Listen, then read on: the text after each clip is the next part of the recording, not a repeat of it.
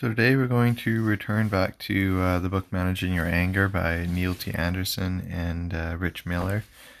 We're going to be looking at Sins of the Fathers, and it starts off with a quote from Chrysostom, which is a commentary on Ephesians 6:4.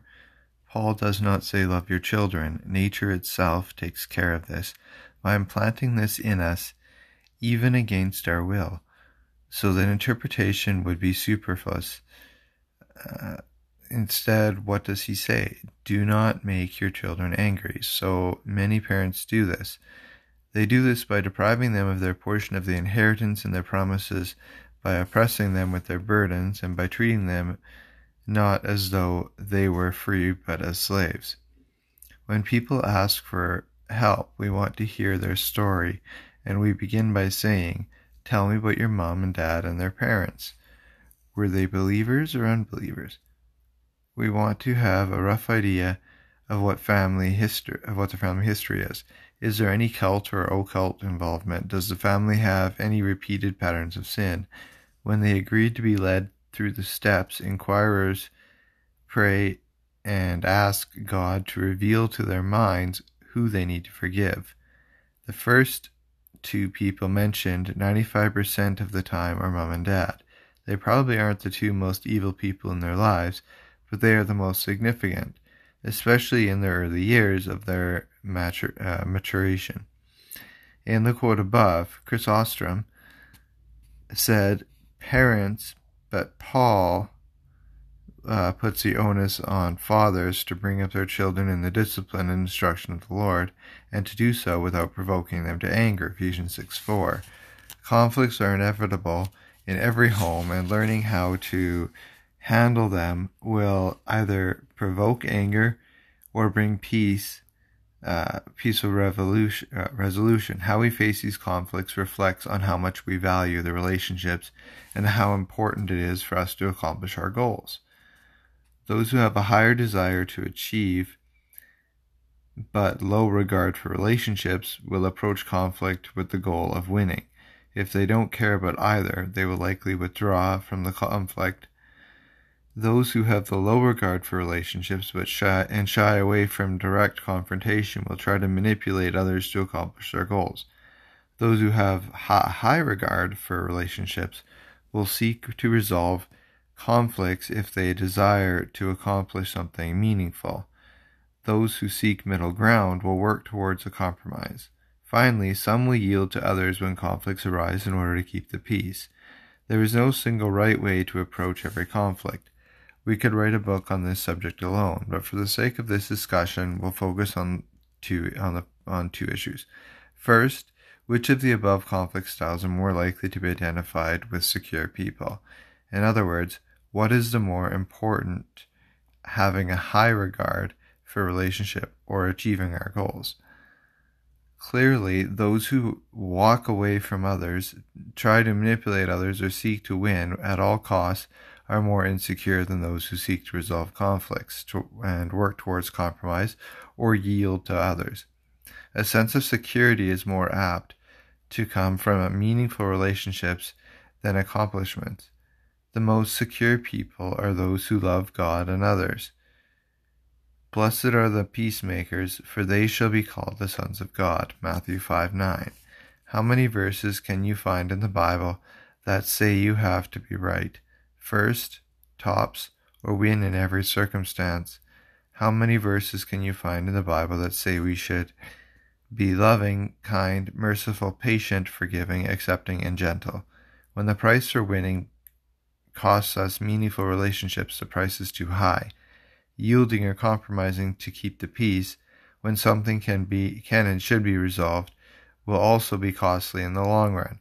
We can sweep issues under the carpet for a time, but eventually we will trip over them.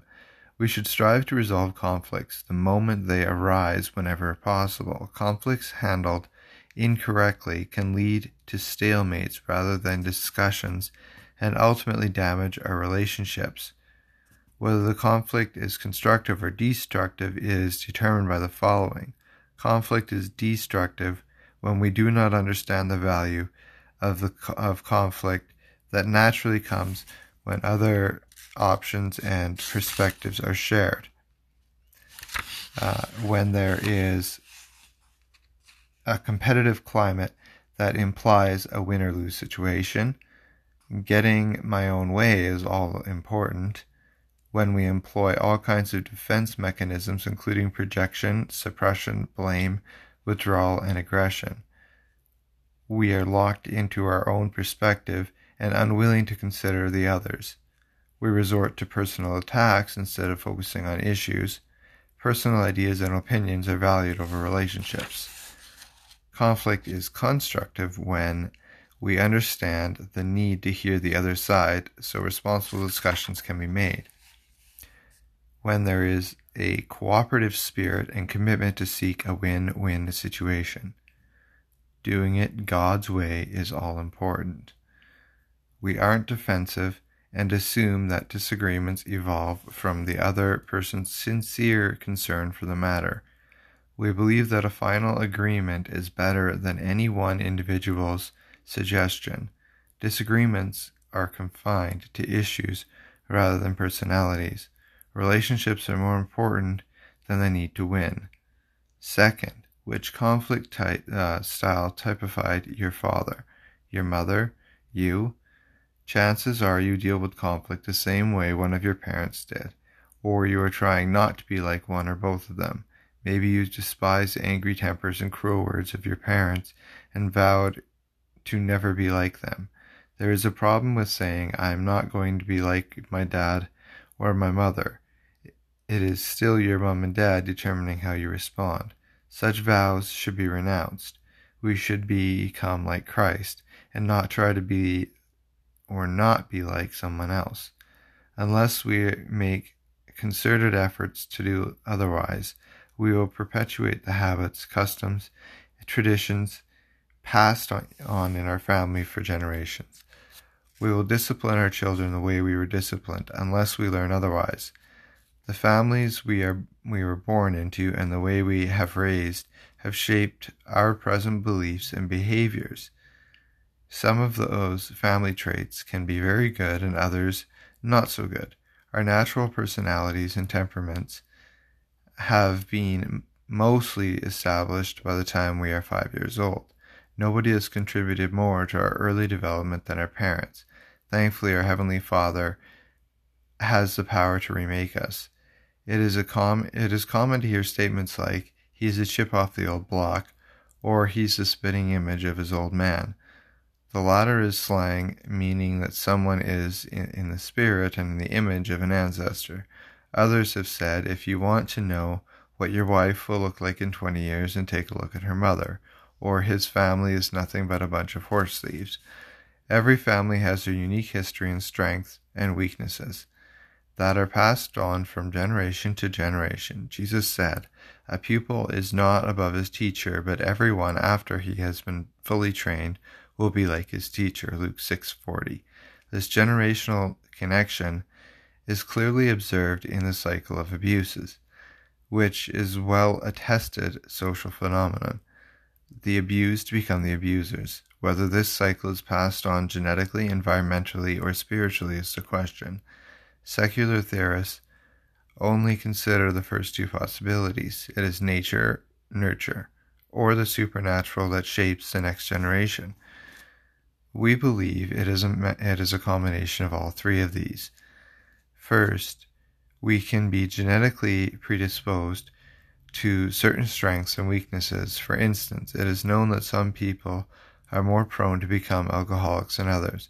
The average person may drink socially for many years and never develop an addiction, while others can be hooked in just a few years.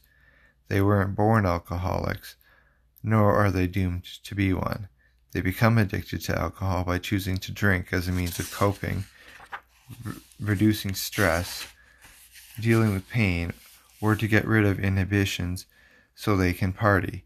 Others with the same genetic predisposition didn't become alcoholics because they made better choices. There is very little that we can do about our genes other than to recognize their strengths and limitations, accept ourselves for who we really are physically and be wise in the decisions we make. Second, the environment we were raised in is the biggest contributor to our development. This process of learning is far more caught than taught. The actions of our parents have spoken louder than their words. If you were raised in a home where pornography was left around the house, you will struggle with lust more than a person who is raised in a morally responsible home. If we are raised by angry parents who argue a lot, we just might think that is normal behavior. The third element, or development, is the spiritual influence of our ancestors for good and evil. In the Ten Commandments, God said, "You shall not make for yourself an idol and any likeness of what is in heaven, above or on earth, beneath or in water or under the earth. You shall not worship them or serve them, for I, the Lord your God, am a jealous God, visiting the iniquity of the fathers on the children, on the third and the fourth generations of those who hate me, but showing loving kindness to thousands to those who love me and keep my commandments." Exodus 20, verse 4-6.